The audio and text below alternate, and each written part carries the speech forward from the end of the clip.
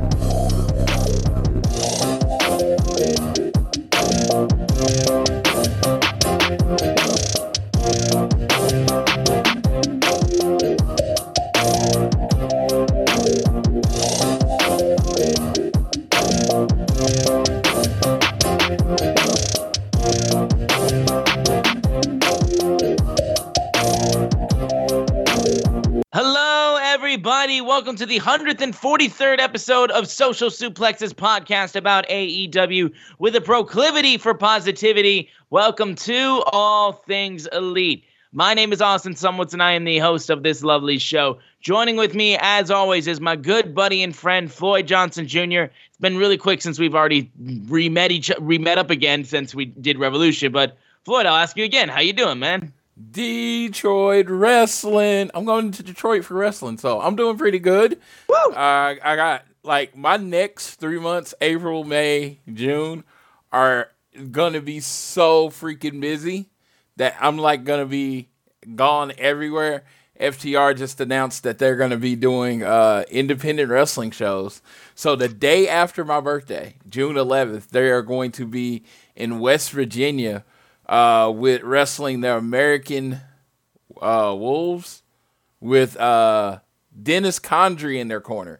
And if you ever follow Dax, who I pretty much follow all the time, this man loves him some Dennis Condrey. The only person that he loves more than Dennis Condrey is probably Bret the Hitman Hart.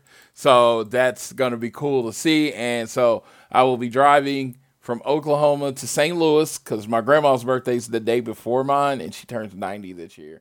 And then the day after my birthday, I will be in West Virginia watching FTR against the American Wolves.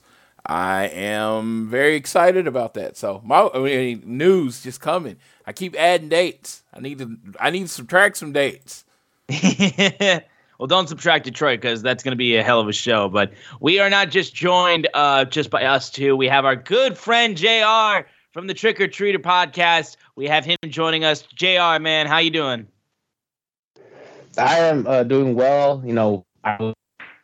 As things are getting better across the United States, and restrictions are essentially being fully lifted across all 50 states, I'm starting to feel like more productive with my job and trying to plan my summer camp. So unfortunately, my summer is going to be booked with education. Well, fortunately, because I get to make difference in students' lives, but unfortunately, I will not be able to partake in many events this summer. So I'm happy that my boy Floyd can go out and see our favorite tag team, FTR, in West Virginia, because that is an amazing independent promotion run that one of my good friends actually helps promote and produce.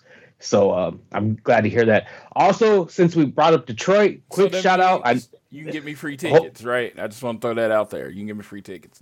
He's my boy, but he's not my boy like that. But I want to say this, because we talk about Detroit. I saw this amazing video from one half of the Motor City Machine Guns, Alex Shelley, who's the Impact. If you are not following Impact, watch it, because they're doing some good things. And they had amazing back and forth between Alex Shelley and the Switchblade Jay White. Amazing promo. I can't wait to see where that feud goes. So if you haven't seen it, jump onto the YouTube and look up that Alex Shelley and Switchblade Jay White back and forth they have this week on Impact. Yeah, shout out Motor City Machine Guns all day, every day. I love that team so much. But we got a lot to talk about because, the day we're recording this, Rampage finished up just last night. So we're going to be able to go through AEW Dynamite and Rampage from the same week, actually, this time.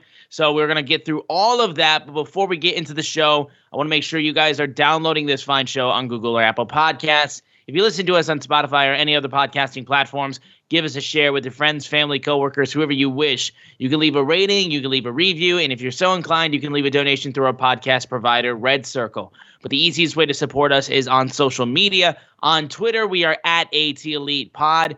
At Social Suplex are the guys that make this show possible. Check out all the other podcasts that they have on their network. I am at Austin Szumowicz, SZUMOWICZ. Floyd is at Floyd Johnson Jr. on Twitter. And JR, we will throw it to you real quick. Plug everything where people can find you. You can find me on Twitter at Lucha Professor. Currently, right now, with our Trick or Treaters podcast, horror movies, we're currently taking a sabbatical for due to personal reasons. I was out sick for a while, and then my colleague is, he's in the middle of moving across states. So we hope to be back sometime in the spring, but that is our Trick or Treater podcast. It's at Trick or Treat Pod. That's at Trick or Treat Pod. So, all right.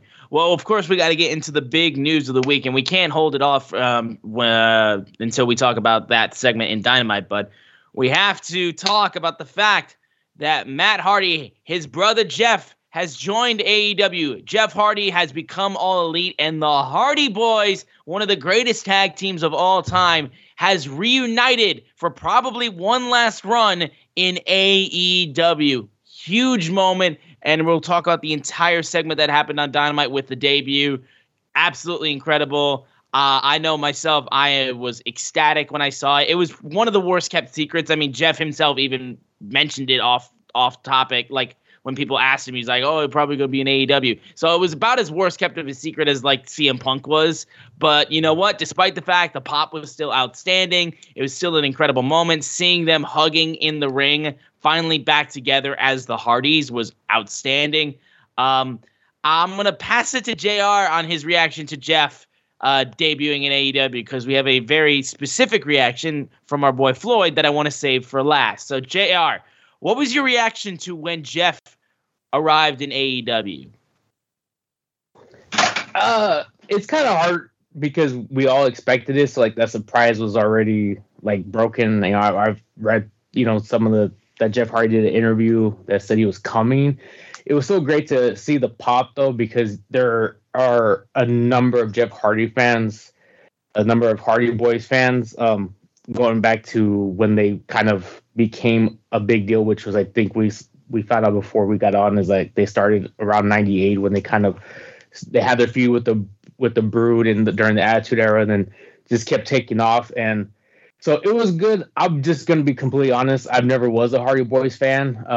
I like Jeff more than I like Matt, but I just never was. I was more of a Dudley Boys fan during that whole, Edge and Christian, Hardy Boys, Dudley's, feud that they had for a while. And I can respect that he did things in professional wrestling, and I respect that he has a big following. It just was never for me. I think I'll sum it up with this: is I don't know what their plans are in AEW. Obviously, they're going to definitely tag together, whatever the dream matches they want to do.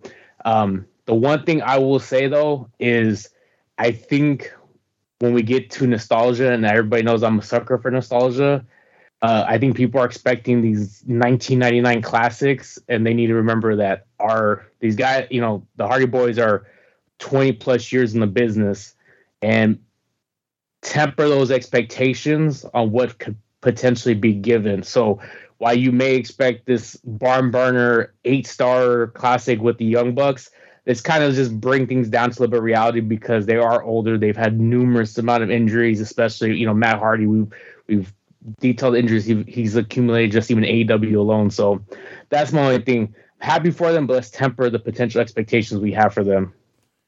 All right, then we'll go to Floyd then. So this isn't too off. This isn't too off then from what JR just said. JR is the guy on Twitter, temper expectations guy. I've never understood why people have felt the need to temper people's expectations. Because you know what? It's not going to do anything. Everybody's going to expect them to be the same way forever, okay? And that's my thing with Jeff Hardy. I am 41 years old in June. I have been watching wrestling all of my life. This is like my third Hardy Boys reunion. Good Lord. They're like that old band that just won't go away. Like, dude, Jeff. I was like, man, go away, he's old and he jumps off of high things. That's pretty much what Jeff Hardy brings to wrestling. I mean, I like Sting, and he is both older and he jumps off of high things better. And then, we got Darby Allin. It's like, what does Jeff Hardy really bring other than the name Jeff Hardy? And it's like, oh, the Hardy Boys versus this team. The Hardy Boys versus this team. As JR says, it's not going to be as good as anybody wants it to be. You're going to go and they're going to have they're going to get dragged to mid-matches. So, I don't know.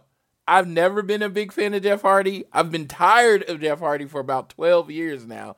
I had about a 3-month period where he was somewhat interesting when he was Brother Nero, and Matt Hardy dragged him to interesting. I was always when my favorite member of Team Extreme, of course, was Lita, and then Matt Hardy was second, and Jeff Hardy was like a distant third. So I am really not excited. I know we are the proclivity for positivity, but yeah, that's not Jeff's not someone I can be very positive about.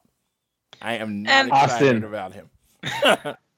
Yeah, Austin. He literally just said that Jeff Hardy, Shane McMahon. Oh my God! he's old and jumps off high things. That's what he just said. He just said Shane McMahon. Well, I mean, I listen. Like the Jeff Hardy hate from Floyd, I can understand because it took this man so long to turn around with Darby Allin. This man took forever to get on. Like, because I love Darby from his first big match against Cody. But it took this man up until like now to be like, is Darby Allin one of my favorite wrestlers right now in AEW?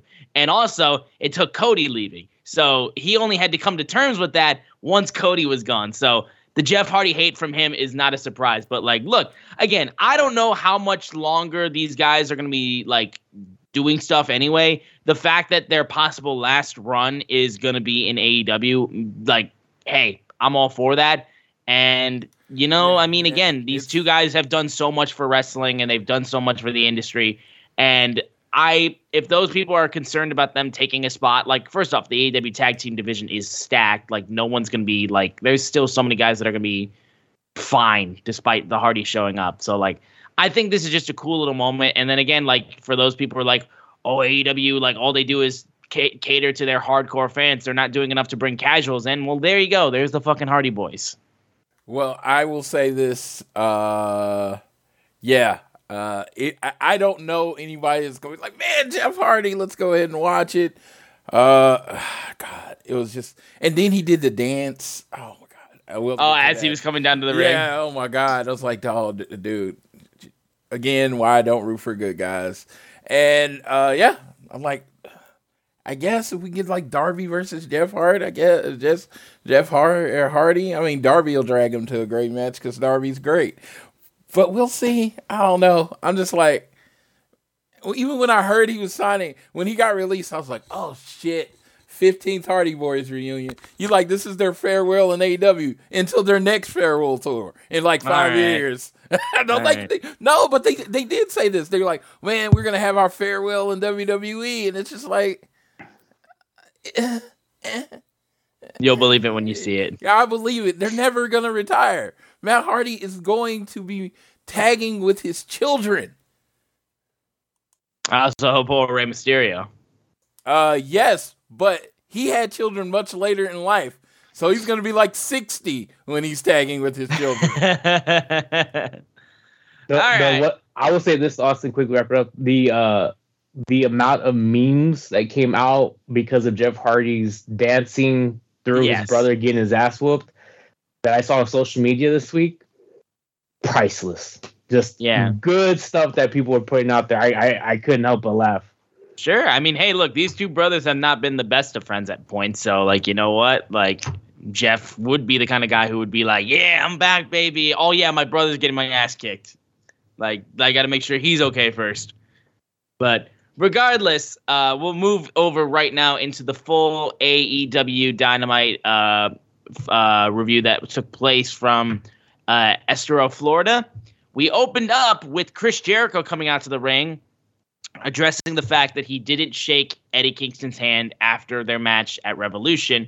And Jericho was talking about how it was one of the greatest matches in his career. And even though I lost to Eddie Kingston, it was still one of the greatest matches in my career, maybe my best in AEW. And he wanted to thank Eddie because he brought something out of Chris Jericho that I didn't think was still there. And I didn't live up to my word. I refused to shake his hand. I was frustrated. And I want to make it up to him. He beat me. He has my respect. I want to pay my debt to Eddie. So I want to apologize to him face to face. Eddie comes out, and Eddie Kingston, first off, shuts down a what chant. Fuck yeah. Like to that man to be shutting down a what chant. And also, who the fuck is whatting Eddie Kingston? Who is whatting Eddie Kingston? You don't what Eddie Kingston. That's not a thing that you do. I love how he shut that down. And getting back into the actual promo, he talked about how the Friday night before the biggest night of my career, he didn't want to show up because he wanted to go out and drink because Chris got into his head. He's lost to Punk. He's lost to Mox. He's lost to Miro. He's lost so many big matches. But the thing that gave him courage was when 4 separate people came up to him at FanFest and said they didn't end themselves because they read his piece in the Players Tribune. And he cried in his hotel room because he wanted to make those people proud. And he's like, I hope I did make you guys proud. And the handshake wasn't for me. That was for you. Because what are you missing inside yourself that made you not shake my hand? Because that sounds like a Chris Jericho problem, not an Eddie Kingston problem. But no matter what anyone says in the back or on Twitter, you've proved everyone wrong because you're still number one. But is that enough to fill the hole in your chest? Jericho says he respects him, thanks him, be honored if he forgot all that and shook his hand. He accepts the handshake, but then 2.0 and Daniel Garcia come out, swarm Eddie Kingston and Chris Jericho. Santana and Ortiz come out and even the odds. Ortiz gives Chris Jericho his baseball bat, and then Chris Jericho takes the bat and swings it at Santana and starts beating up on Proud and Powerful, and 2.0 and Garcia are beating up on Eddie Kingston. Jake Hager comes out looking like, what the hell are you doing? And then he attacks Ortiz. So Jericho, Garcia, Hager, and 2.0 go after Eddie Kingston and beat the crap out of him.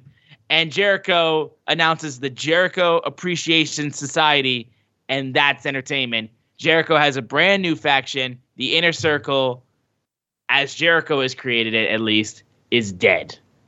So we'll go to JR first, man. Thoughts on this whole segment and thoughts on the newly named Jericho Appreciation Society.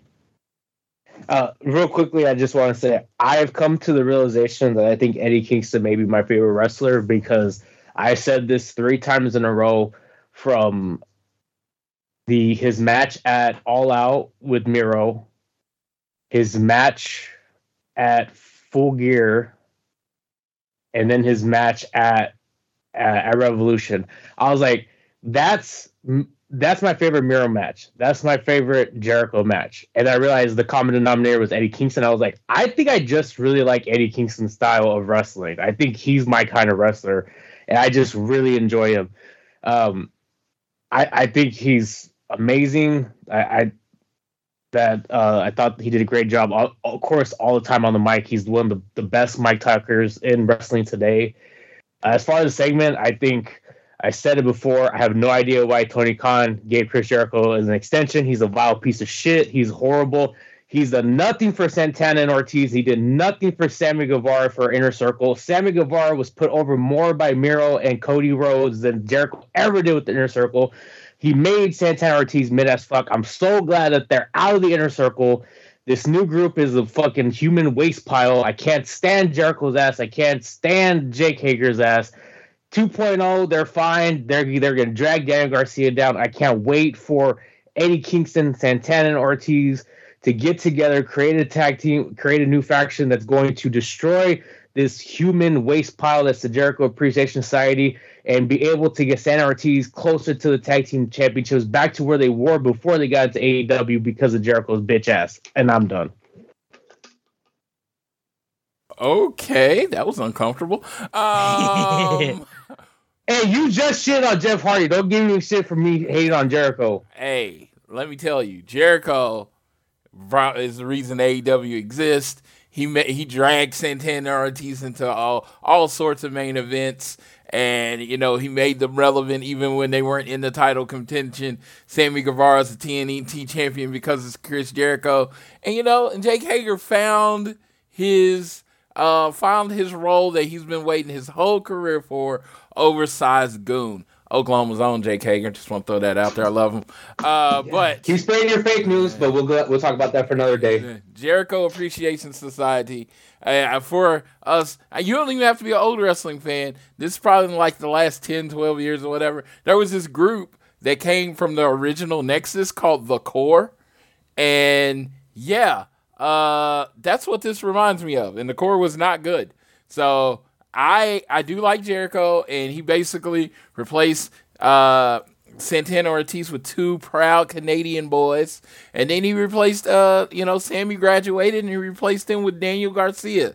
So the Inner Circle, one of the original factions of AEW, is dead. I think that's huge news, and birthed the Jericho Appreciation Society.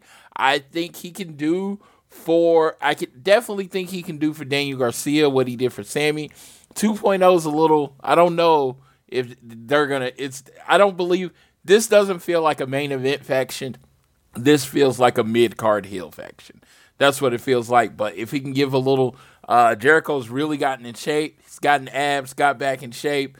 So I think this can lead to some good feuds. And if this leads to JAS versus Santana, Ortiz, and Kingston's group, maybe in a Blood and Guts or Stadium Stampede or whatever we want to do, I am looking forward to it. And look, I'm happy that AEW has gotten behind Daniel Garcia in 2.0 to the point that they've paired them with Jericho, because I think that does great things for 2.0 and Garcia. But like you said, yeah, this is core feeling. This is a little bit core feeling in terms of like, man, so we killed the main group, and now we've completely made a separate group with one of the main members, and it's like, I'm not sure. And I know people have been doubting Jericho, but here's the deal. At least this means I get a heel Jericho, which I wanted more than anything. I think Jericho as a heel is outstanding, and people have been really getting on Jericho for his most recent stuff, like what he did with American Top Team, and just some of his most recent stuff, despite the fact that the Eddie Kingston match was really good. Like, people haven't been a big fan of Jericho besides the Judas song. So him being a heel, I think, helps Jericho significantly, because, I mean, he's just better. He's just better as a heel. I'm willing to let it play out and see how the Jericho Appreciation Society plays out. But I'm at least hoping that, like, this does good stuff for Eddie Kingston, because, like JR says, Eddie Kingston's outstanding, and I want nothing but the best for him. But yeah, we'll have to see what exactly comes out of this. But we move over to. I did want to ask you one question before you move on, Austin. This is for you, Music Man. Does he get rid of Judas? That was my question. Yeah, I mean, I would hope so, honestly, because I mean, like, that's so linked to his character that if he gets rid of Judas, I mean, it's perfect heel work. You get rid of the thing that people love about you, and then, like, they have nothing to love about you, and then everyone hates you for getting rid of Judas. So, and I think if he brings attention to it and he tears down that song, it's like, you guys don't deserve to, like, it's like, I've got so many other songs and that's the only one you give a shit about. Like, that's something that I feel like as an artist he would be able to use as his heel character. So he's like, I'm gonna play like a different I would love it if he's like, I'm gonna play a different Fozzy song every single week I come out. I think that would be really funny, because, like, it would just add to that, like, just like, fuck you nature. But no, for real, I think that he won't be using Judas. At least I hope he doesn't. The one thing I'll say, though, because in all seriousness, is that Floyd's right, is that this faction seems very mid, but the storyline and the potential, let's say, gimmick match that they could be building towards, let's say if it goes towards Double or Nothing, while it may be a mid-card feud, could be a significant match on that card. Like, I'll just throw this out there. You have Jericho, Hager, you have 5 guys, right? And you have Kingston, Ortiz, and Santana. They fight 2 more guys. 5-on-5. T-Mobile Arena is a big arena. I'm just saying, blood and guts. Yeah, I mean, that's definitely an idea. But Moving over, we had an AEW World Championship match. Hangman Page defending the title only a few days after he defended the title at Revolution. And he defended it against Top Flight's Dante Martin, getting a huge AEW World title match. He was the number 2 contender and got the match. I know one of my good friends was complaining, of course, about the ranking system. Like, why is the number 2 ranked person getting an AEW World title match? And I'm just like, God damn, dude. Like, do you not realize how cool of a match this is, even despite the rankings? Like, what's the fucking... Come on. Like, you got a great match in front of you. Not everything has to be about the fucking rankings. But despite that, I thought this match was really good. Dante really worked his ass off. And I loved the little exchange after the match was over. There was just great work from Hangman, just really building up Dante, especially mentioning about the fact that his brother is back and being like, look, y'all are going to be going for the tag team titles again, I'm sure, and you're going to be outstanding. But you know what? Despite being that, like, if you want another singles shot, like, and you make it back here, I'd love to do it again. And that's when Adam Cole Bebe comes out and then starts running his mouth and challenges him to a 6-man tag match next week on Dynamite. And he's like, you can choose any 2 goons you want, but I'm going to choose 2 guys of my own that know you better than you, and they're my friends, not yours. And he's not going to stop until he becomes Adam Cole Bebe, new AEW World Champion. So, JR, we'll throw it to you first. I can never stop talking about how much I love Dante Martin. I think I'll say this all the time. He, in my opinion, is the best young prospect that I've seen since Rey Mysterio, going back to the mid-90s. That is your future Ring of Honor World Champion, Dante Martin, right there. Just throwing it out there. We'll talk about that for a different day. But yeah, I love Dante Martin. I think they had a great match. You keep showcasing him in certain ways like this, is that this is the definition of a victory and a loss. So as far as moving forward, the continued storyline for Adam Cole and Adam Page, it's one of those things is that the one thing when you look at AEW and coming from somebody who till this day watches another promotion that has monthly pay-per-views, you always wonder what they're building towards. But that's very hard in AEW because they only have quarterly pay-per-views. So you wonder, okay, what's the next? What is this going to lead to for as far as potentially a big Dynamite match, maybe Battle of the Belt? So I'm looking forward to this next chapter. I've always felt that AEW has done a great job, booking their heavyweight championship storylines better than anything else on the card. Not saying that they book other things bad, but that's sometimes like 99% of the time they hit their heavyweight championship storylines out of the park, in my opinion, since the creation of AEW. So I really look forward to where they're going with this Page versus Cole storyline moving forward.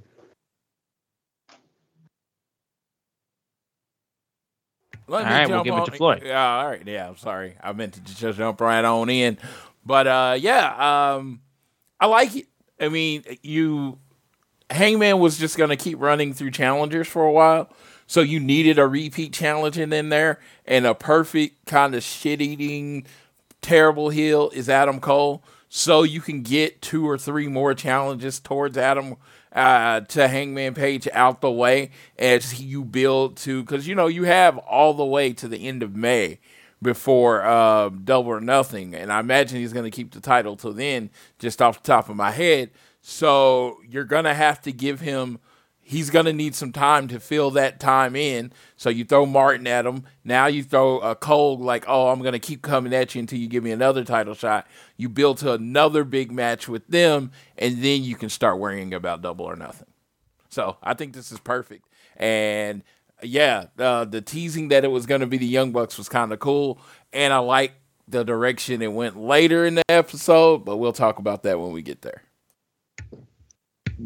Yeah, all right. Well, we got into now the first tag team match with the American Dragon Bryan Danielson teaming with Jon Moxley with William Regal at ringside, facing off against the Workhorsemen, JD Drake and Anthony Henry. This match was pretty solid. There was one spot where Jon Moxley tried to do a suicide dive, and he kind of got tripped up on the middle rope and then didn't make contact too much. So it's a bit of a rough spot, but regardless, the match was still solid. But honestly, the biggest focus is the fact of Tony Schiavone getting in the ring to interview William Regal. And this segment with Regal was outstanding. He had a nice little moment of saying it was been 29 years since they were in a ring together. And he mentioned how he's 53 years old. He's lived a hard life. But he said, 29 years ago when I got here, you did something. You were someone that really helped me out. And it's the first time I actually got to thank you on camera, Tony. And he was getting a little choked up about it. And then eventually he talked about how, like, a couple months ago, I checked out completely of this industry. But then someone told him his friend Bryan Danielson mentioned him on Dynamite. And he had to go and watch. And he found out that his great friend Bryan Danielson was going to go fight Jon Moxley. And he talked about how Bryan Danielson and how they were known, mentioned in Ring of Honor. And he said, Bryan Danielson is the perfect wrestler. He's the wrestler that I should have been, that I wanted to be. And he's like, you became everything I never could be because you don't have the problems that I have. But then he met 11 years ago, Jon Moxley, and psychological and physical problems that we put upon each other, it would make the devil cry. And then he was like, these two are going to knock the stuffing out of each other. So what better than have the two perfect wrestlers to teach the next generation? So a warning to everyone who steps in the ring with them, you will not like the outcome. You'll either step up or get stepped on. And this promo was outstanding. I mean, Regal's incredible. And like he went on Twitter actually to apologize because apparently his promo, because it got rambly a little bit, went over time and kind of affected the show a little bit. So he went on Twitter to apologize to everyone that he affected about going over on time. And I was like, dude, that segment was one of the best parts of the show. Like you could have talked for like 40 minutes and I wouldn't have given a fuck, because like Regal, he's a legend and he really knows how to work a mic, and he just has this presence. He has this presence with him. You are, everything he says, you take deadly serious. So, I mean, the fact that this faction, this soon-to-be probably faction of whoever joins Jon Moxley and Bryan Danielson and Regal, makes me so excited. But just even this tag team, like, I'm so happy that we get this. They bled together, and now they're teaming together, and these guys are going to kick ass all over AEW. And if the tag team division wasn't already stacked, I mean, you've got Danielson and Moxley just deciding to team together, former AEW World Champion and one of the best wrestlers in the world.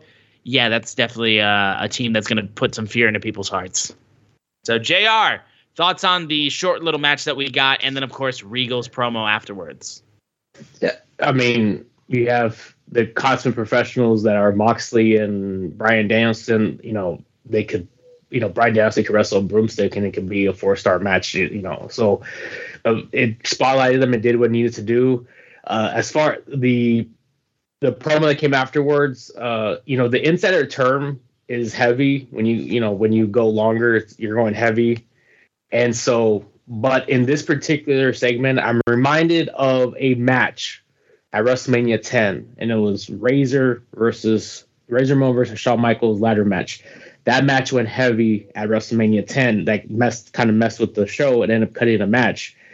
But when you say, okay, it went heavy, but show me where you are going to cut from this, like this promo. Show me where you're going to cut from this promo, just like that match. That something was wrong, that it wasn't necessary, wasn't needed. It affected the quality of it, because even though it may have went heavy, it was an amazing promo. So everything he said, I think it hit you in your soul, it hit you in your heart.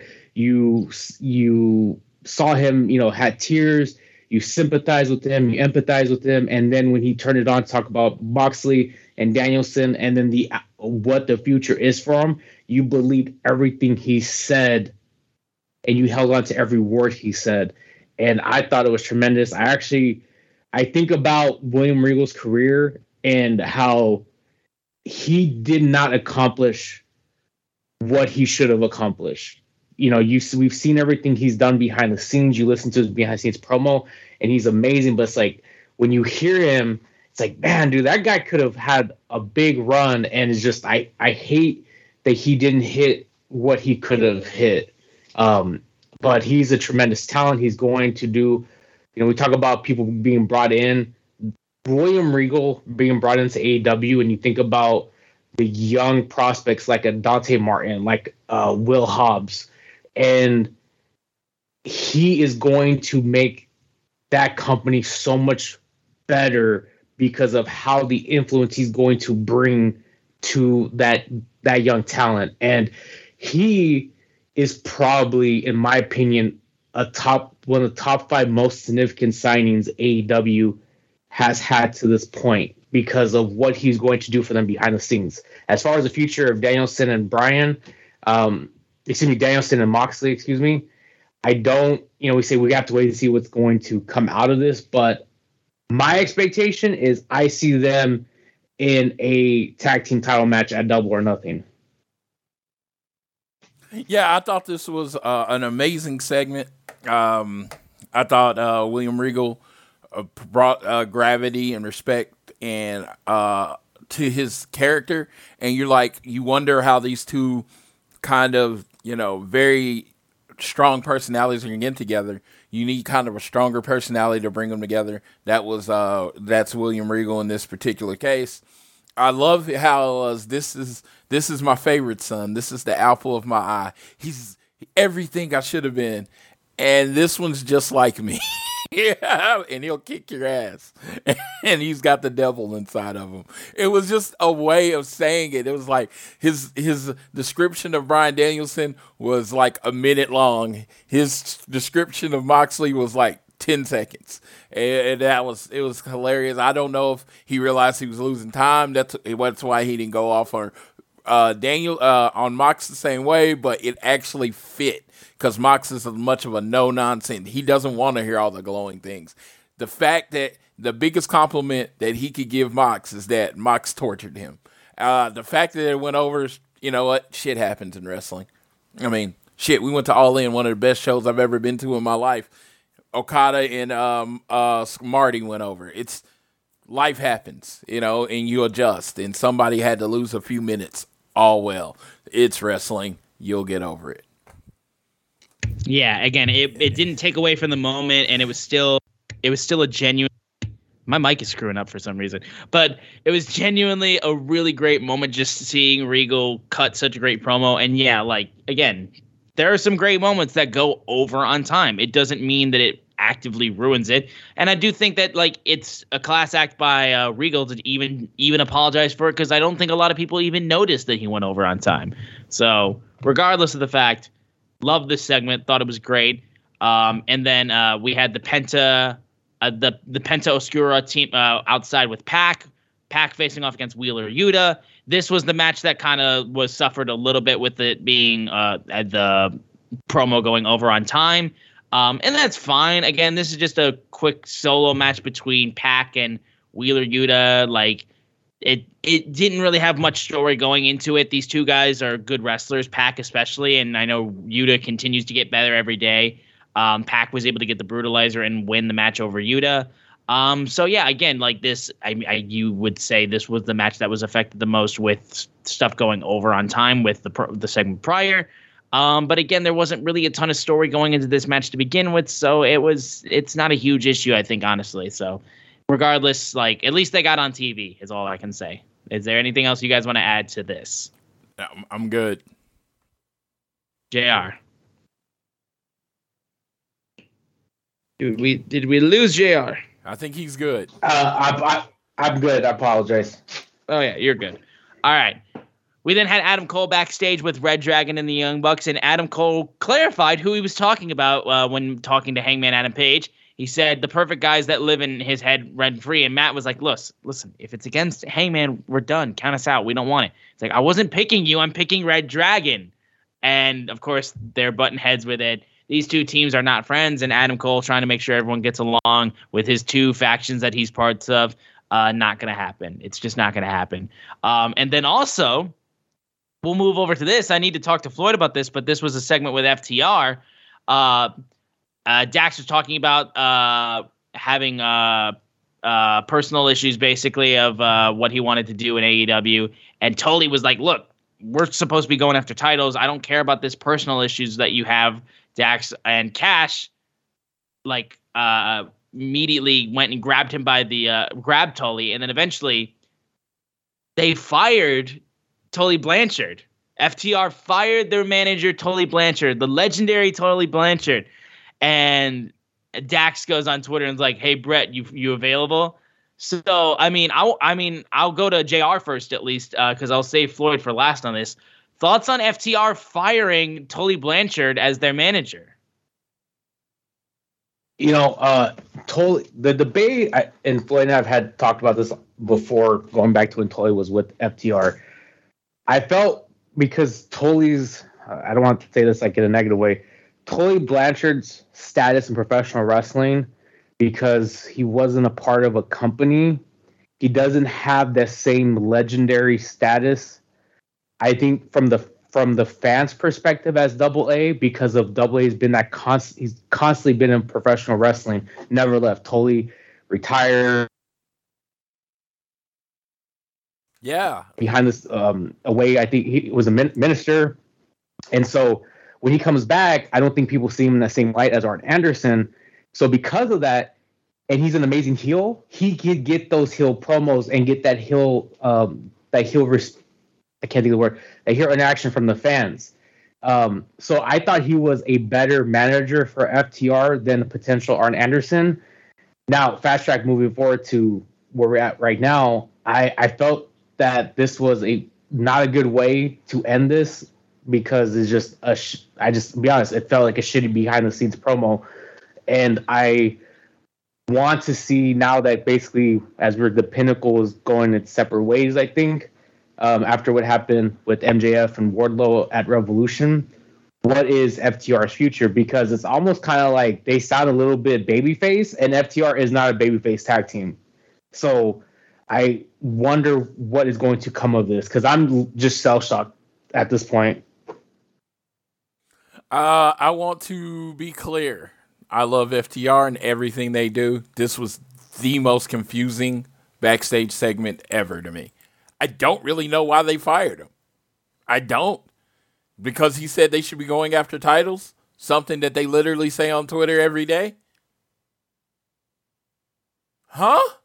I didn't get it. I've watched it back 2 or 3 times. And I'm like, if there's a message there, it skipped over my head. I'm like, getting rid of Tully's great.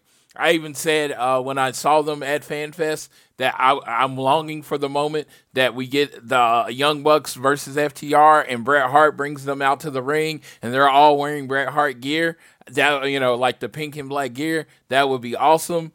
But yeah, I was very confused with this segment. I want to see where it goes, but it looked like it was supposed to be something. And I think if maybe I don't know if it was shot live or whatever.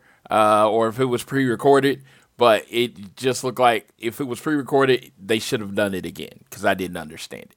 And maybe I'm wrong. Maybe it came off clear to everybody else. Yeah.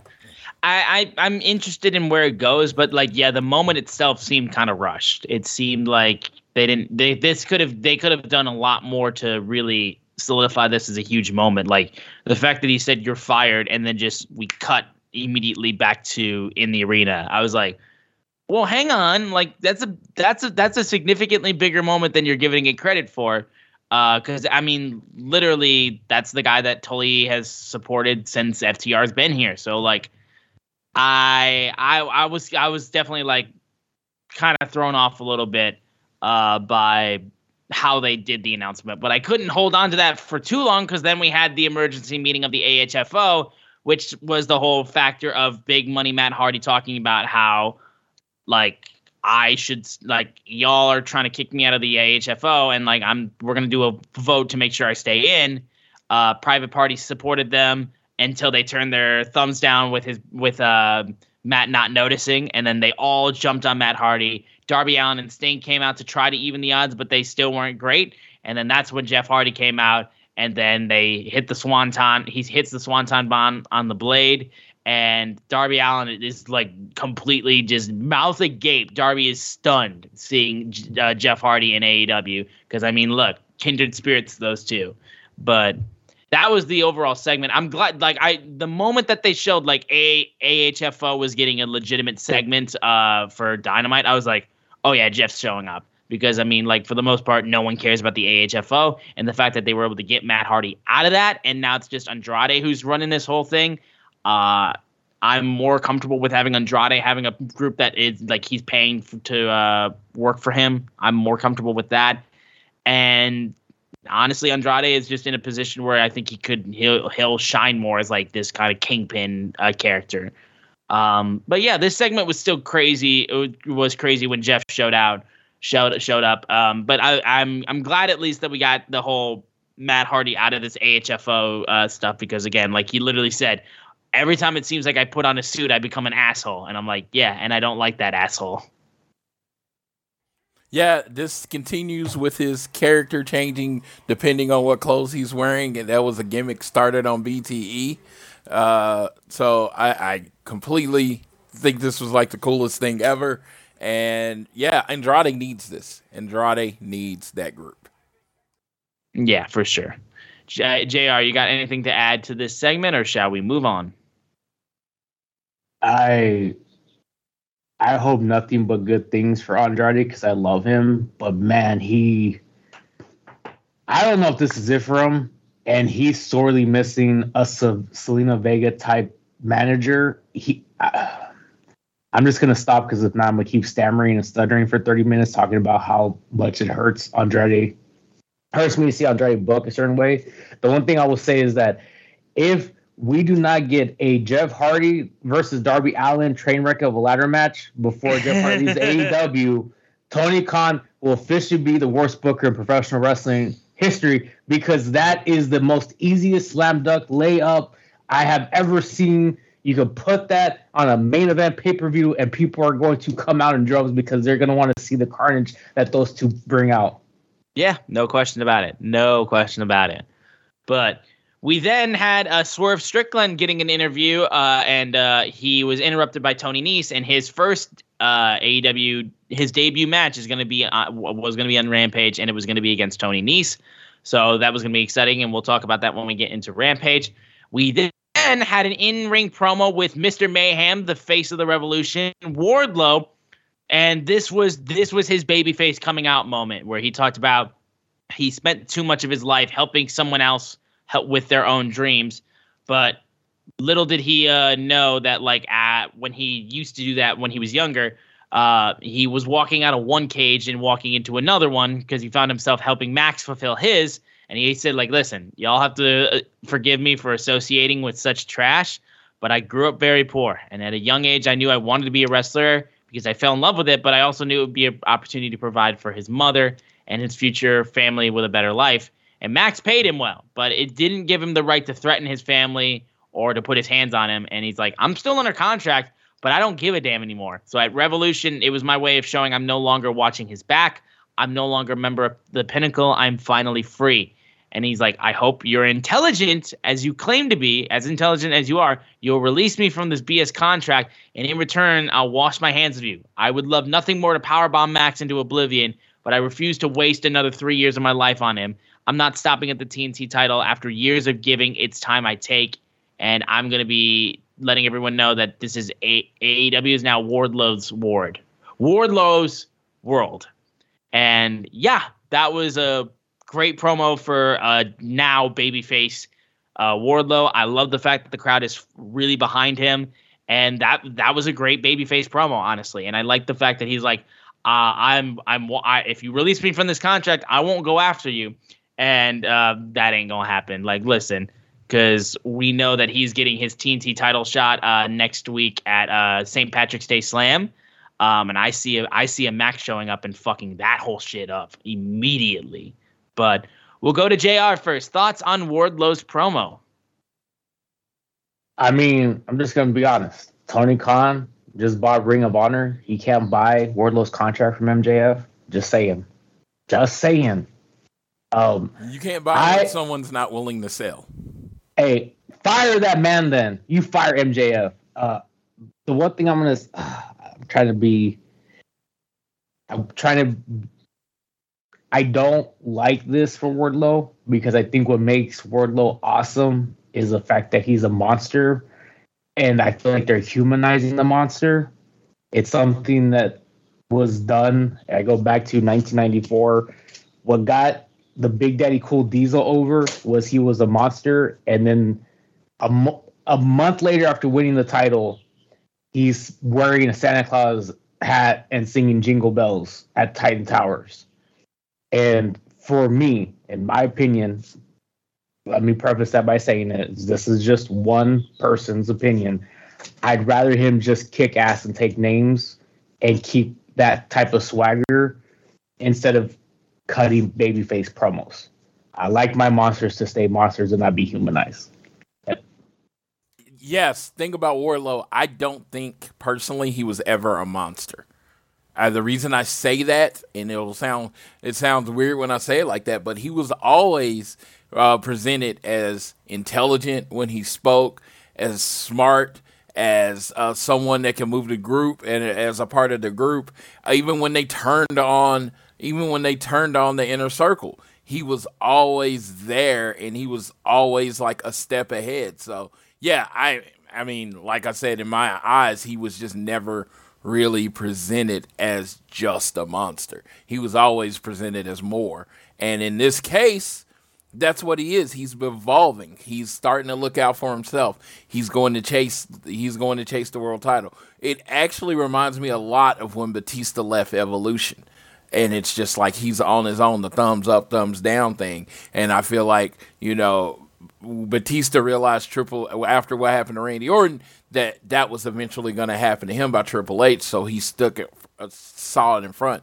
Wardlow, after he got hit by MJF, that knocked some sense into him in essence, and he realized he was never going to see him as an equal. He never was going to see him as a friend. He was always going to keep him underneath. So I am really looking forward to MJF and what I assume is an eventual Wardlow and what I assume is eventual feud with MJF.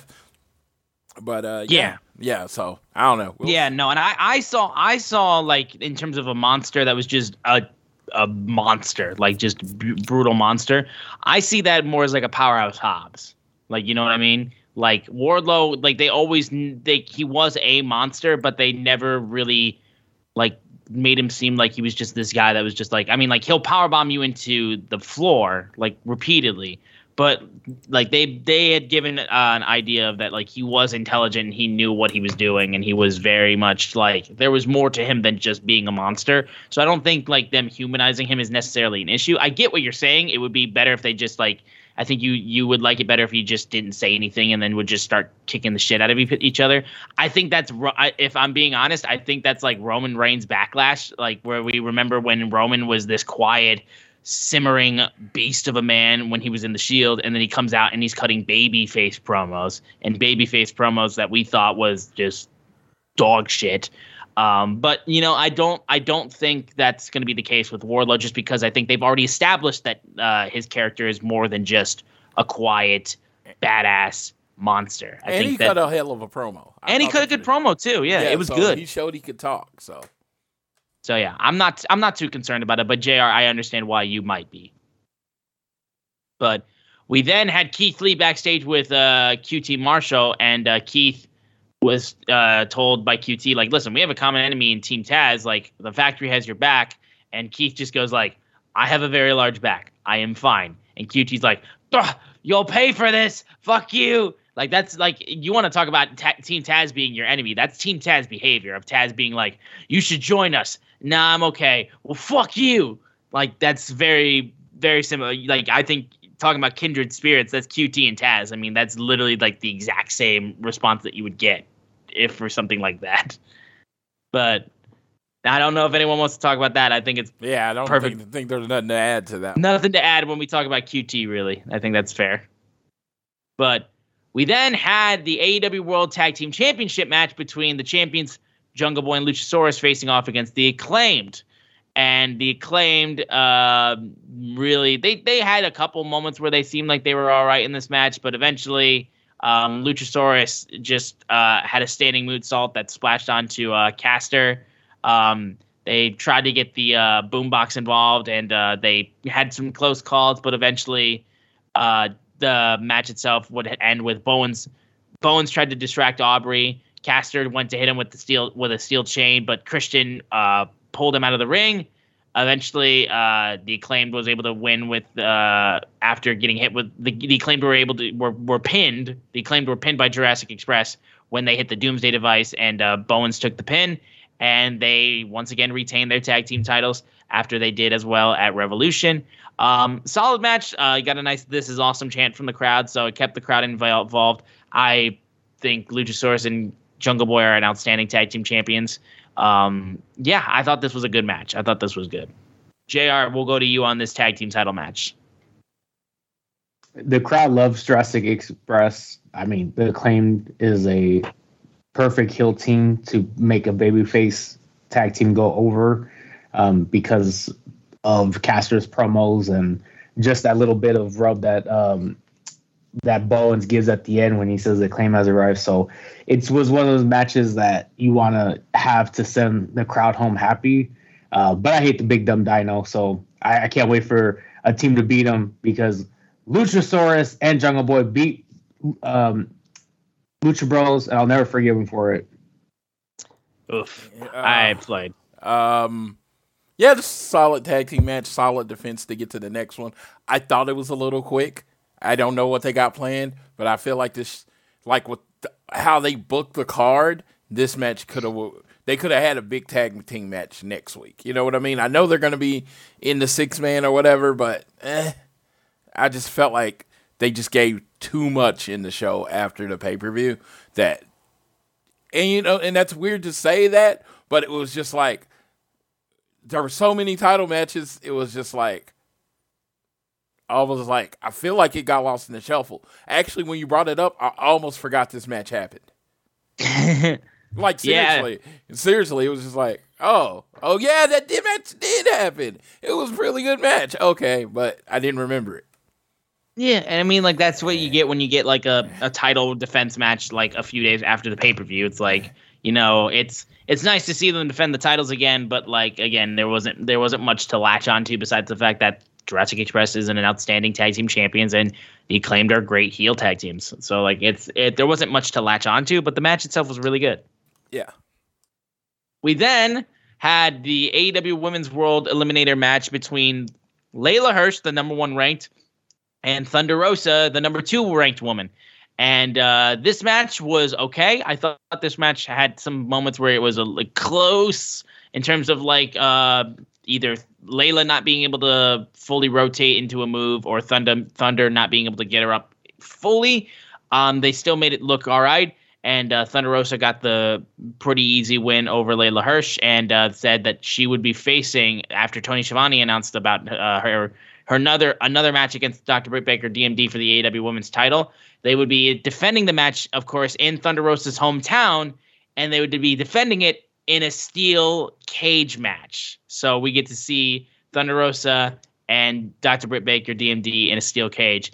I'm fucking ecstatic. I know, like, again, this is where Thunder wins the belt because, I mean, like, they don't have as many women to challenge Dr. Britt Baker for the belt when it comes to their baby faces. Heel-wise, they'll probably be able to have a little bit more people go after it. And it's just like, again, like, Thunder Rosa has been outstanding, and I think she deserves the AEW Women's Championship. And to do it in her hometown and win it in a steel cage, I think would be huge. So I mean, I'm for it. Yeah, again, it's a bit of a bummer that, like, they don't have enough people to really help to really challenge Dr. Britt Baker. They've kind of got like the Roman Reigns issue where it's like, yeah, she's great and she's outstanding and one of the best things in the company, but, like, we don't have enough people to challenge her just because we don't have enough challengers that we've established. So, but regardless, I think Thunder Rosa going after her in a steel cage will be a blast. And I think this would be the moment where Rosa wins the belt. And I think it will be huge. And I love Thunder Rosa. And I think it would be absolutely, totally deserved. But JR, we'll go to you first. Probably a month before Revolution, I had a conversation off air with Floyd, and I said, Floyd asked me, what do you think is going to happen with the Britt Baker and Thunder Rosa match at Revolution? And I said, well, I think what's essentially going to happen is that there's going to be outside interference, and it's going to lead into a third match where Thunder versus Britt in a cage. And unfortunately, I believe it was Wednesday morning or maybe Tuesday night, Thunder, I think, accidentally tweeted that she was going to face Layla, and the winner was going to face Britt in a cage match. So I think it kind of like, and then after the match, it was said, oh, Thunder's going to face Britt in a cage match. So I think it kind of was spoiled a little bit.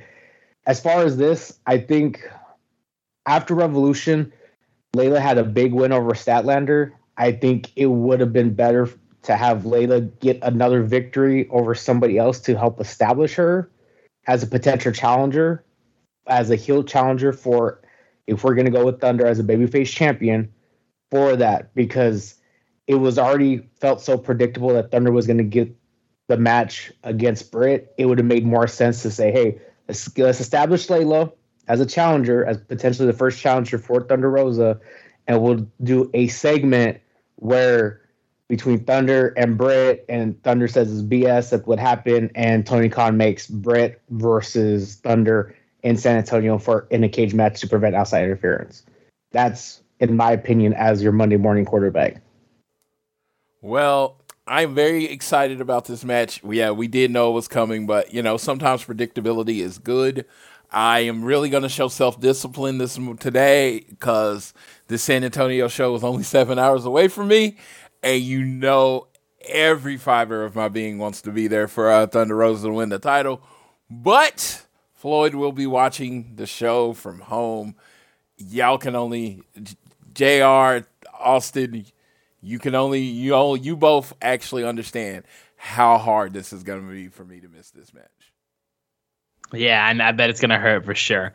We then go to our main event match, the TNT Championship, title versus streak, Sammy Guevara versus the Men of the Year, Scorpio Sky, for the TNT title. Since Scorpio Sky has not been beaten in a full calendar year, and we had Paige Van Zant, who was also ringside for this match. These two guys, I love Scorpio, and I love the fact that he was getting this shot. They really did a ton of work together and fought. And eventually, early on in the match, in fact, Sammy decided to pull a table out, set up Scorpio outside, tried to go and hit the 630 senton. Scorpio moves, Sammy goes straight through the table, and that table barely had any give because he just fucking crashed through that shit, and it looked like it fucking sucked. And then Ty Conti, Sammy's girlfriend, comes down and checks up on Sammy, and they try helping him out during the commercial break, but eventually he pushes his way, gets back into the ring. Sammy gets in the ring and spits in the face of Scorpio Sky, and Scorpio's beating the hell out of him. Eventually, Paige Van Zant, Scorpio then brings Sammy over towards Ty and was like, "Here, give your boyfriend a kiss now. Give him a kiss. Here, I'll give him a kiss." And then Paige Van Zant immediately turns around, Tay, and gets in her face. So there's a feud right there. Eventually, though, Sammy, despite trying to work his way back into the match, Ethan Page would jump out onto the ring apron. Ty Conti pulled him down. Paige Van Zant then speared Ty outside the ring. And then Scorpio hit the TKO. And Scorpio Sky is your new TNT champion, the first AEW wrestler to hold both the AEW World Tag Team title and the TNT Championship in their AEW career. And after the match was over, he put that TNT title and rammed it into Sammy's head. Paige Van Zant then proceeded to kick Ty Conti in the head, knocking her out. And she pulled out her AEW contract, put it on Ty's back, and signed the contract onto Ty's back. Hell of a move there, and now we know that Paige Van Zant is All Elite. I'm nothing but happy for Scorpio. I think this is huge for him, and considering that Sammy had already had a pretty distinct title run where he had the constant Forbidden Door champions challenge him. Honestly, I think this works out. This was the best outcome, and I think Scorpio will be an outstanding heel TNT champion. And he'll be going one-on-one with Wardlow next week at St. Patrick's Day Slam. So I will throw it to JR as we talk about this main event. So thoughts on the TNT title match and Scorpio Sky now your new TNT champion. I thought they had a really good match. I actually liked all of the interference because I think it's going to build for a bigger storyline. Because, I'm just going to say it. The eventual feud I think was going to happen was going to be a Cody and Brandy Rhodes versus Paige Van Zandt and somebody of Dan Lambert's camp. I don't know for sure if it was going to be Scorpio Sky or if it was going to be Ethan Page or maybe somebody else, but that was what the feud was going to be. And it was even Tay even kind of alluded to. She kind of tweeted at Brandy and Cody like, "Hey, can y'all come back because you guys left these people for us and these people are trash." I can't remember her exact tweet. Paige Van Zandt has natural charisma. I don't know, and she does have athletic ability. I don't know what her ring work is going to be, but the good thing about AEW is there are people there that will definitely help her get to a level to where she would, if she wants to have a great wrestling, I guess, experience in AEW, whether it's Bryan Danielson, whether it's William Regal, or anybody else on their Thunder Rosa, Serena Deeb. So I think that's great.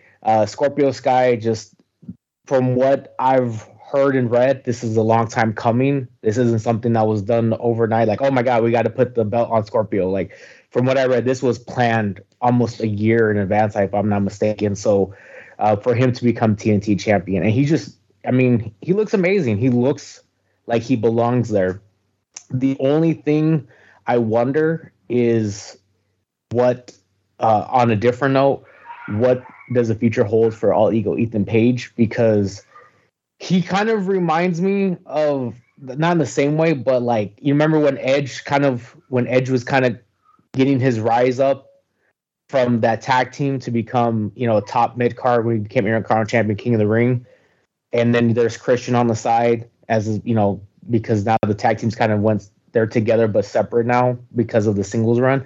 I just kind of wonder where Ethan Page fits in all this, because he's another tremendous talent that, he deserves some sort of, plan ahead. So that's my only thing. I'm not saying anything bad or negative what could happen for Ethan Page. I just wonder what will happen with him as now Scorpio takes this, goes down this route as a top single star. I mean, I've always seen Ethan as Scorpio's kind of partner, sidekick, heavy, all that stuff, because he's the big dude. But hey, I want to say congratulations to Scorpio Sky, and I want to take a bit of a victory lap. I think it was like almost like a year or two, we had these people online coming at AEW for lack of black singles talent. Nobody's in a significant position, blah, blah, blah. And it just felt like, and Austin was here when I said it, I was like, there was no one signed, and they're building Scorpio Sky. I remember saying that, didn't I? Say there was no one to sign, and they're building Scorpio Sky. I threw out names like Keith Lee and Swerve. I said when they become available, AEW would sign them. And then they did. And then I said they were building up Scorpio Sky. And what just happened? And then they brought in Jay Lethal. Can I see into the future? Is that what I did? Am I Negro Damas up in here? Maybe. I mean, or it wasn't fucking obvious that what they were doing and what was available. And I was just saying, hey, the information's right there. You're reaching. Okay? Yeah. That's what I was not special. I didn't read tea leaves. I just looked at what was in front of me and actually saw it for what it was.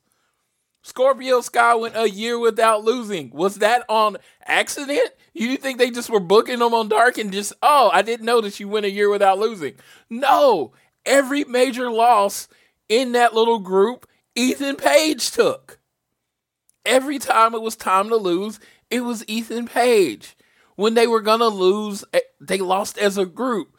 Scorpio was protected for a year building to this match. That's called long-term storytelling. So yes, even when y'all were bitching, Scorpio was planned to be the TNT champ. Now he is the first man in the company to be a part of a tag team and then be the TNT champion. He is only the third person in the company to hold belts. Scorpio has he's lost 3 singles matches in his whole time in AEW? Oh, yeah, that was an accident. They didn't notice that they were doing it. They still hate black people. God, y'all are... Yes, I know. I had the victory lap because I have many DM conversations because I know you can't win an argument on Twitter. So I don't put these thoughts on Twitter because you can't win an argument on Twitter. But if you want to come to the podcast and listen, I'll tell you. It was going to happen. You just had to give it time. And we're there. We're there. I don't know how long Scorpio's going to keep the title, whether it's going to be a week, whether it's going to be a year, or somewhere in between. But significant talent is being featured. On Rampage last night, you had 4 matches. 2 are considered, big signings. Keith Lee and Swerve got his main event big signing match. Look at it. Tea leaves, brother. Yeah. Now I do know, because I know JR mentioned it a little bit. The way that fans have, I won't last on it for too long, but I know I just had this thought that go through my mind too. Since Sammy's no longer TNT champion, I mean, let me say this, because I know that it's looking like Ty Conti's going to be feuding with Paige Van Zandt, but like with the way that the crowd is reacting. Or at least people reacting on Twitter more so. People reacting on Twitter. Like, a heel Sammy and Ty would do fucking gangbusters. Am I wrong? Because, I mean, like, for the love of God, like, people despise these two now. They hate this couple. And I have no problem with it. I don't care about wrestlers' personal lives. You do what you want. And... honestly, it's very simple why people are mad. We are all wrestling fans, and I am one to be able to say, and I am proud of saying it, like, it's hot people dating hot people, and we are wrestling fans. Do the math. But if they were speak for yourself, I'm fucking hot. Look, yeah, I'm not gonna tear people down. If you're feeling yourself as a wrestling fan, feel yourself. No. But I look at myself and I am a realist. I I feel like wrestling fans feel themselves more than the average person. Yeah. You know what? Fair. But am I wrong in saying that if they decided to have Sammy Guevara and Ty Conti be like a heel, because I mean they've had a similar sort of thing with like Kip Sabian and Penelope Ford, where it's like 2 hot people dating each other and they're dicks and all that kind of stuff. But I don't know. There's something about if Sammy did it. Sammy is a natural heel. That's what I'm saying. A natural heel. Ty on Twitter, natural heel. I don't know. I'll say it. Let me break it. I'll say it. This is the issue. This is why people don't like him. It's because wrestling. I mean, I'll go back. Some people in general, when you are in fandom, they feel like some reason they are personally connected to celebrities. Right. I know this person. I have a right to know what's going on in their lives. And it goes back, and this is what it is. Sammy proposed to his then fiance on national television. Sammy has a vlog. Sammy's personal life was on his vlog. Then what happened sometime in October, November, whatever, they stopped seeing certain things. Then he announced he broke up with his wife. At the same time, he was spending a lot of time with Tay. So now they say, well, that's fucked up, Sammy. You cheated on your wife and with Tay, or cheated on your fiance with Tay Conti. At the end of the day, while they do publicly put on there, and that's their business, you can judge them whatever you want. But at the end of the day, quit acting like these people are fucking perfect. They're celebrities, but before celebrities, they're human beings. I'll just say this. Personally, I know people who do shady shit, and I said, you know what? That's their business. I don't give a fuck because that has nothing to do with me. And I apologize for cursing, but when I get on these tangents, I can't watch my language. And that's what it is. I don't give a fuck about Sami and Tay's personal life. They put it out there. I really don't watch their vlog as much as probably some of these other people do. But quit putting them on a pedestal and just see them as a talent. What they do behind the scenes is their business. You don't know them. You pay 25, 30, 40, 50 bucks or how much it costs to get an autograph and get a photo, move on with your life. If you don't like it, you don't have to comment on it. Mute them, block them, whatever it is. But because of that is why people don't like him. I don't see the level of hate, like you said, for Kip or Penelope, for hot people dating hot people, like I do for Sami and Tay. And I think it's because they want to judge them. And I always say this: don't judge people. Kip doesn't win. Don't judge people when you're sitting in a glass house, because I can tell you, wow, I've never done anything like as far as allegations of adultery, but other shit I've done that I'm not proud of either. So I'm not gonna sit here and cast stones when I live in my own glass house. And so, but to get back to your original point, I do think they have a natural heel ability, because I think Tay could be a great heel, and I think Sami has that shit-eating grin that would make him a great heel again if he wants to become a heel. And moving forward, once they get out of let's say this American Top Team feud that they are probably going to get into, something could snap and they'll get into like their heel thing, where I'm trying to think. I'll give you an example, like Trish Stratus and Christian back in after WrestleMania 20. They would do great in that, having that type of relationship. Well, first I want to say, I want to make it clear. I hate new relationships in general. Just in general. I love relationships. I love love. But when two people, attractive, not attractive, whatever, first get together and they're always posting, and then they do the pictures of them kissing, and then they do the hearts and all that stuff, yeah, I'm usually going to check out of their social media for a few months until they get into 6 to 8 months in a relationship. Remind me not to post if I get a girlfriend and not show Floyd. No, and it's fine. I'm not going to get mad. See, that's the whole thing. I don't post online about it. I know what the mute option is for. You know what I mean? Or I know how to unfollow someone if I want. I don't feel the need to comment on anything they do, because that's their business. And I understand what they're doing. They're like, you're going to come after me anyway.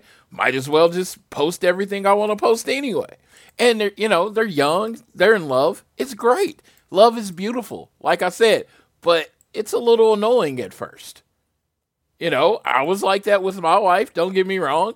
It's annoying at first.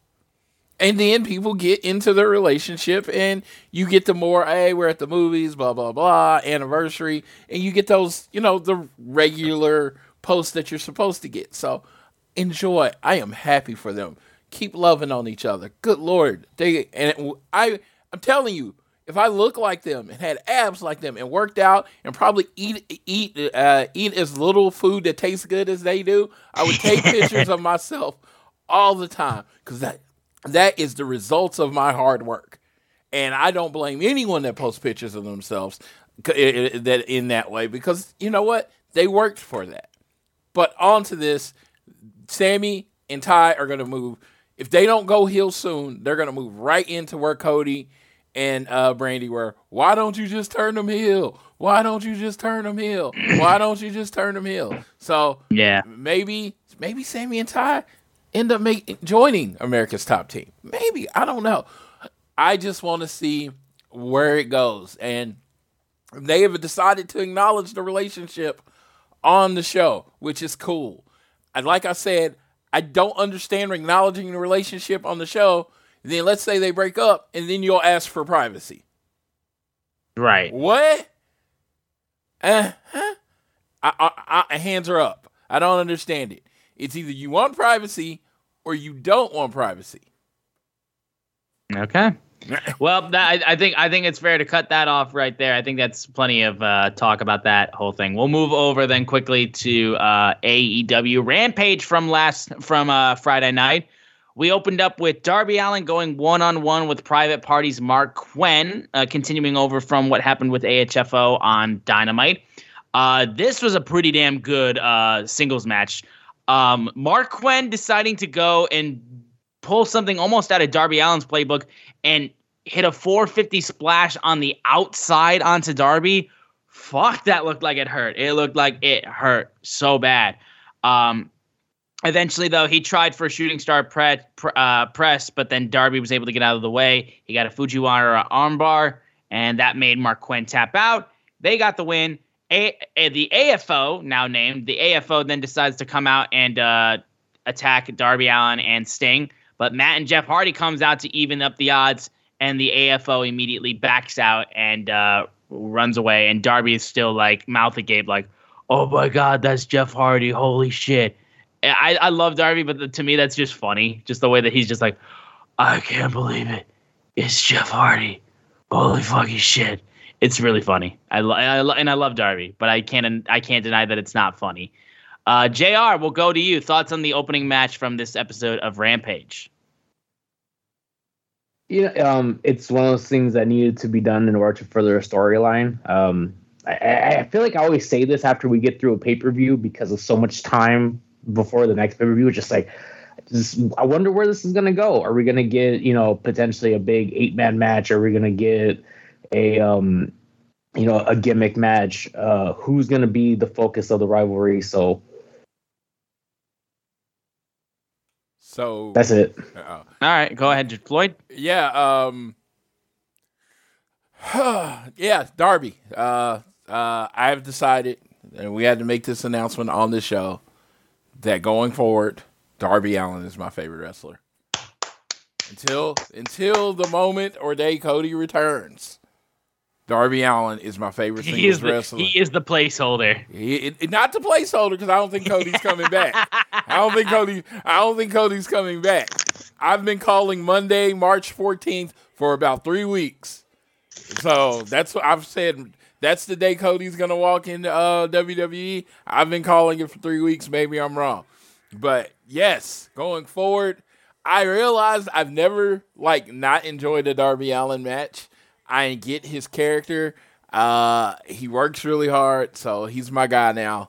And this Mark Quinn match with the arm breaker. And not only does he do the arm breaker, he's twisting the fingers at the same time. He's just, every detail that Darby adds to wrestling improves what he does. He never does anything where you think, oh, that was unnecessary. It adds to what he does. And he goes so hard. He went as hard in this Mark Quinn match as he does in a main event match on a Dynamite or a match on a pay-per-view. There is no throttled down. He goes level 10 all the time. I can do nothing. Not just respect it, love it. And I was forced to really see what I like in wrestlers after Cody abandoned me. And now it's Darby's time in my eyes. There we go. We'll move over now to Jamie Hayter going one-on-one with Mercedes Martinez. This was tied into the feud with Thunder Rosa and Dr. Britt Baker, DMD.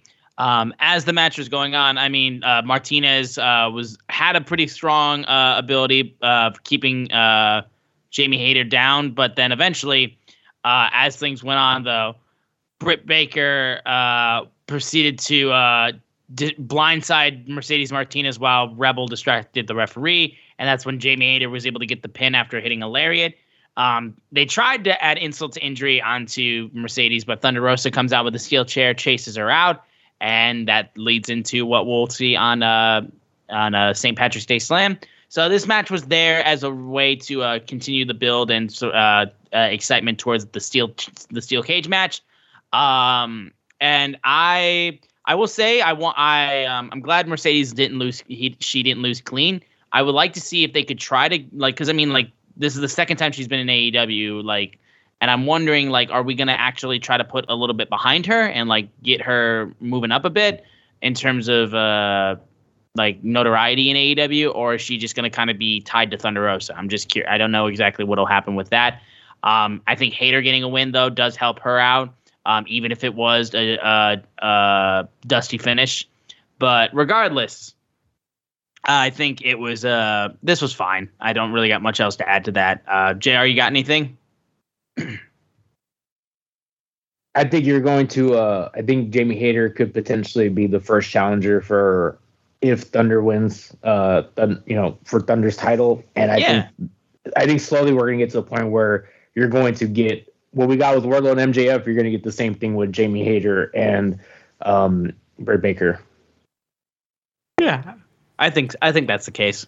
Floyd, go ahead. I think this match left a little to be desired. I've seen both of them be better, and I just thought it was just like, I know it was a TV match. They probably weren't supposed to probably do a lot, but I just, was expecting more. But yeah, it was exactly what it needed to be, because now it gives a reason for Mercedes to help Thunder on Sunday when they eventually try to interfere. Yeah. We then got to see the limitless Keith Lee kick the shit out of QT Marshall. QT would try to do things like gouge out Keith Lee's eyes, but it wouldn't work. Keith Lee proceeds to just throw him and just knocks him out of his boots with a great clothesline. The Factory tried to get involved with Nick Camarado trying to get involved. QT would use that to try to get a little bit of offense, but then eventually Keith Lee would just get a huge shoulder tackle and then just slam him down and get the win. Aaron Solo then got in the ring, tried to jump on Keith Lee's back. That didn't work. Nick Camarado came and got a back elbow from Keith Lee and then just got a pop-up powerbomb on him. Aaron Solo got thrown over the top rope. Ricky Starks and Powerhouse Hobbs tried to ambush Keith Lee. Hobbs got hit with a spine buster. Nobody could stop Keith Lee. They are making Keith Lee look unstoppable already early on, and I love it because I think he'll be huge in AEW. I think this match did what it needed. It gave more spotlight to Keith Lee, and it him just going through all four of those guys. He beats QT, but then he knocks over Aaron Solo, Nick Camarado, Ricky Starks, and Powerhouse Hobbs. Nobody was able to get past this man. Didn't it end with Hobbs spine-bustering Lee? That's how it ended. Oh, no, Hobbs no, sorry. Yeah, that's right. I said that completely wrong. But, Team Taz was still doing stuff. Yeah, Powerhouse Hobbs powerbomb Keith Lee. That's my bad. I completely that was a mental break on my bad. So, no. So, after he was able to knock out the Factory, Powerhouse Hobbs came out and then powerbombed Keith Lee. Yeah, Ricky Starks and Will Hobbs were definitely all over him, so that was pretty good. That was my bad, yeah. Yeah. And it's just, I like it how they don't make Keith Lee look unstoppable. He can be stopped. It's going to take a lot. You're going to have to bring that truck with you, but he can definitely be stopped. I thought this made it, you get the new guys come in and sometimes they just almost look too powerful. They kind of fixed that with Keith Lee. He looked really good. But, hey, he can be taken out. JR, you got anything to add? We're going to get a big, meaty men slapping meat when we get Will Hobbs versus Keith Lee, and I'm all for it. I love those two big boys. They teased them already in the ladder match, and they teased, the three-way. If you don't give us that three-way between Wardlow, Keith Lee, and Hobbs, I'm going to be pissed. But, yeah, I'm excited for that. We'll move over to the main event now. Shane Swerve Strickland in his AEW debut face-offs against Tony Nese, the premier athlete. This was really good. Honestly, I think getting Swerve the main event was great. I think it really helps in terms of just giving Swerve a nice spot. And I like how they put Tony Nese with him, a guy that can work really well with a lot of people. There was some really good stuff in this match. Eventually, just what happened was Tony Nese was proceeded to rolled into the middle of the ring, and then Swerve proceeded to just completely jump on the top rope, stomp on Tony Nese, and get the win. They didn't make him look like you said, didn't make him look unstoppable either. They gave Tony Nese a lot of offense as well, which is good. And I think this was a solid close off to Rampage to get shine on Strickland, because I think he can do a lot of really good things in AEW. And I think it's cool that Tony Nese got this spot as well too, because I think he's pretty good too. But yeah, I guess that'll wrap it up for Rampage. JR, anything you want to say on this main event match? It's what spotlight Swerve. He's your new free agent signing. You got to spotlight him. That's exactly what they did. I'm gonna say he looked good. He was in the big spot on the Rampage on their main event show. I think he could have looked. I know he's not a dominant wrestler. I think he could have won a little more definitively. But you know what? That's nitpicking. I think congrats to Swerve. Glad he's here. Glad to see what they're doing. It looks like he's going to be presented bigger than he is. Bigger. And don't be surprised if he has like a group with him or, something with him. Because it looks like this is not just going to be like, oh, Swerve's a good wrestler. It's going to be, he's being presented differently. Yeah. No question about it. But that, I think, is going to do it for this Rampage look over. We're going to quickly go over through the matches that have been announced for St. Patrick's Day Slam. Of course, we have Britt Baker and Thunder Rosa in the cage match for the women's title. We have Scorpio Sky versus Wardlow for the TNT title. And then Danielson and Mox are going to be teaming up to face off against Chucky T and Yuta of Best Friends. Yeah, it's like this almost reads like a dark because it feels like it's going to be pretty straightforward over who wins. It's like, okay, Thunder Rosa is going to win the title. Big event, women's cage match, main event of the show. That's huge. But honestly, if you got betting odds, I'm thinking it's at least 4-1. It's like Thunder Rosa is the overwhelming favorite. Scorpio Sky and Wardlow, I think everyone assumes MJF's going to interfere. They could do a big swerve by Wardlow just coming in and dominating Scorpio Sky and just winning. But I think everybody is convinced MJF is going to interfere. And then Danielson and Mox, come on. Come on. But only thing I can see in this, Wheeler Yuta was one of the names that he talked about and people that they could take under and get away from the Best Friends. Maybe they beat the crap out of this match, and this has maybe Yuta leaving to join Mox and Danielson's group. Which I would be fine with, just because I think Best Friends is already pretty full with Trent, Chucky T, OC, and hell, they got Rocky Romero involved in there too for a little bit, but then also you got Statlander. So I think Yuta going over there would be really good for him. But unless, JR, you got anything else to add to this, I think we'll be getting close to wrapping up this episode of All Things Elite. We are getting close. The only two things is this whole Dynamite is to spotlight MJF, Wardlow, and Thunder going over in a big cage match. Yeah, and I think that'll be given some pretty awesome moments, too, for AEW.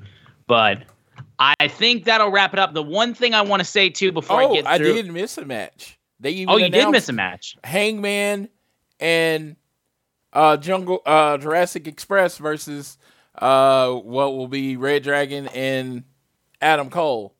I literally forgot it. They announced it on the show. We talked about it, but I think that's. I mean, look at the 6 people that are in it. It's going to be amazing. Yeah. You got Hangman, Jungle Boy, Luchasaurus, Adam Cole, Bobby Fish, and Kyle O'Reilly. Come on. And I think these are the next contenders. So I think Cole and O'Reilly and Fish have to win to lead to them. Cole getting a title shot, and then O'Reilly and Fish getting a tag title shot. Yeah, I think that makes all the sense in the world. Before I go ahead and wrap things up and run through all the tags and all of our Twitters and everything like that, we all at All Things Elite, we should definitely say massive sending love to Big E. Goddamn, man, I feel terrible for that man. On SmackDown, he took a really nasty fall from a belly-to-belly suplex from Ridge Holland and landed directly on his head. Had to be stretchered out, and it's confirmed he has a broken neck. Thankfully, somehow, I don't know how, he doesn't need surgery, and he said his strength still feels all right, and he still can move all of his digits. No, he's not paralyzed. That's bueno. But broken neck definitely sucks. I'm sure he'll most likely miss WrestleMania with this injury. Best of wishes to Big E. Get well soon, man. Nothing but love from over here. Dude is outstanding and just, really tough. And again, it's pro wrestling. These things can happen, but it's scary when it does. But I'm glad that E's in good spirits because that shit's scary. Yeah, same.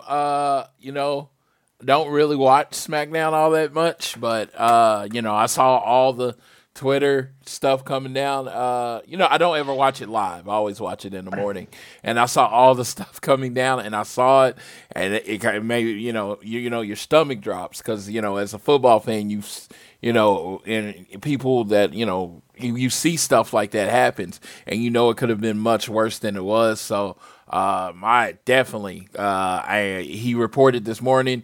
Just, it's a fracture, but no spinal cord damage, no surgery needed. I mean, that's the best case scenario. He's probably out. He's probably out for a while, which is the last thing that should be on anyone's mind. I'm just glad he's okay. Big E just seems like a genuinely nice person. I mean, I don't ever claim that. I very rarely claim that about wrestlers because, we don't know them. But good Lord, I've just never heard anybody say anything bad about Big E. Just ever.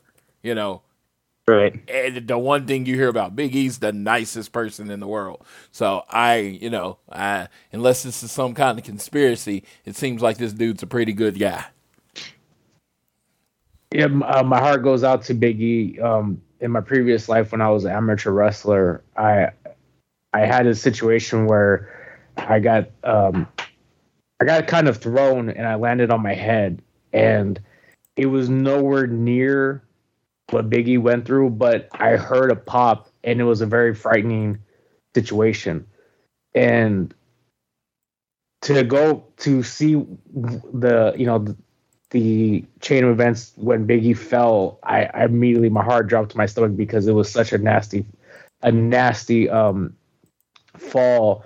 I mean, he just got spiked on his head, and as soon as you see it, you see kind of his legs give out, and you start thinking about people like Stone Cold Steve Austin and Lita and Kurt Angle and Edge that had these significant neck injuries and how it altered their careers and their life. I mean, Austin to this day, I don't think is still normal because of that. And something you start worrying about, other situations where if there's a spinal injury, I mean, paralysis and, being a para or quadriplegic is very frightening. And so to see his videos he posted on Twitter that he's okay, even with the fractured neck, but he sounds like he's going to make, recovery to where, I mean, we're just talking about just quality of life right now. Like, we're not even talking about professional wrestling, just being able to walk and do what he loves, which is, exercising, hopefully he makes a fast recovery. But yeah, that was, it was horrific. I mean, I can't say it enough, when you see something like that.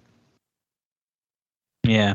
But again, best of luck to Big E in the recovery. Hope he gets better as soon as possible. And yeah, we're glad it's not as bad as it wasn't as bad as it could have been. But yeah, I'm glad that he's still in good spirits. And yeah, best wishes to Big E. Hope he's doing okay.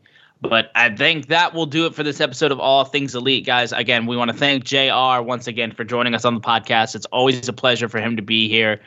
JR, can you please let everybody know where they can find you on social media? Yes, you can find me at Lucha Professor on Twitter. And just real quickly, I want to shout out the Inland Empire, Southern California, for selling 12,000 tickets to the California debut of AEW at the Fabulous Forum. That area, the LA area, doesn't necessarily have a good track record for selling out events, especially in the Forum in Inglewood. So to see that AEW in its first show in the state of California did 12,000 tickets within 24 hours between pre-sales and regular sales, I think was amazing. That show is I think if it's not sold out, it's very close to selling out. So congratulations to AEW for doing that, and hope all the fans are going to enjoy it. I expect them to put on a barn burner, which is essentially in the Young Bucks' backyard. Yeah.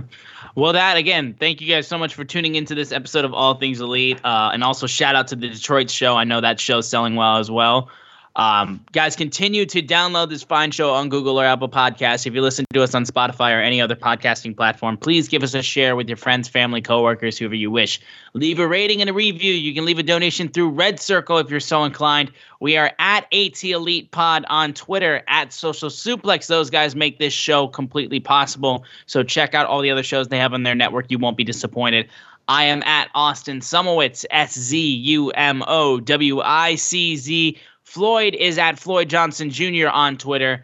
And I will go ahead and toss it to my boy Floyd so he can take us home for this episode of All Things Elite.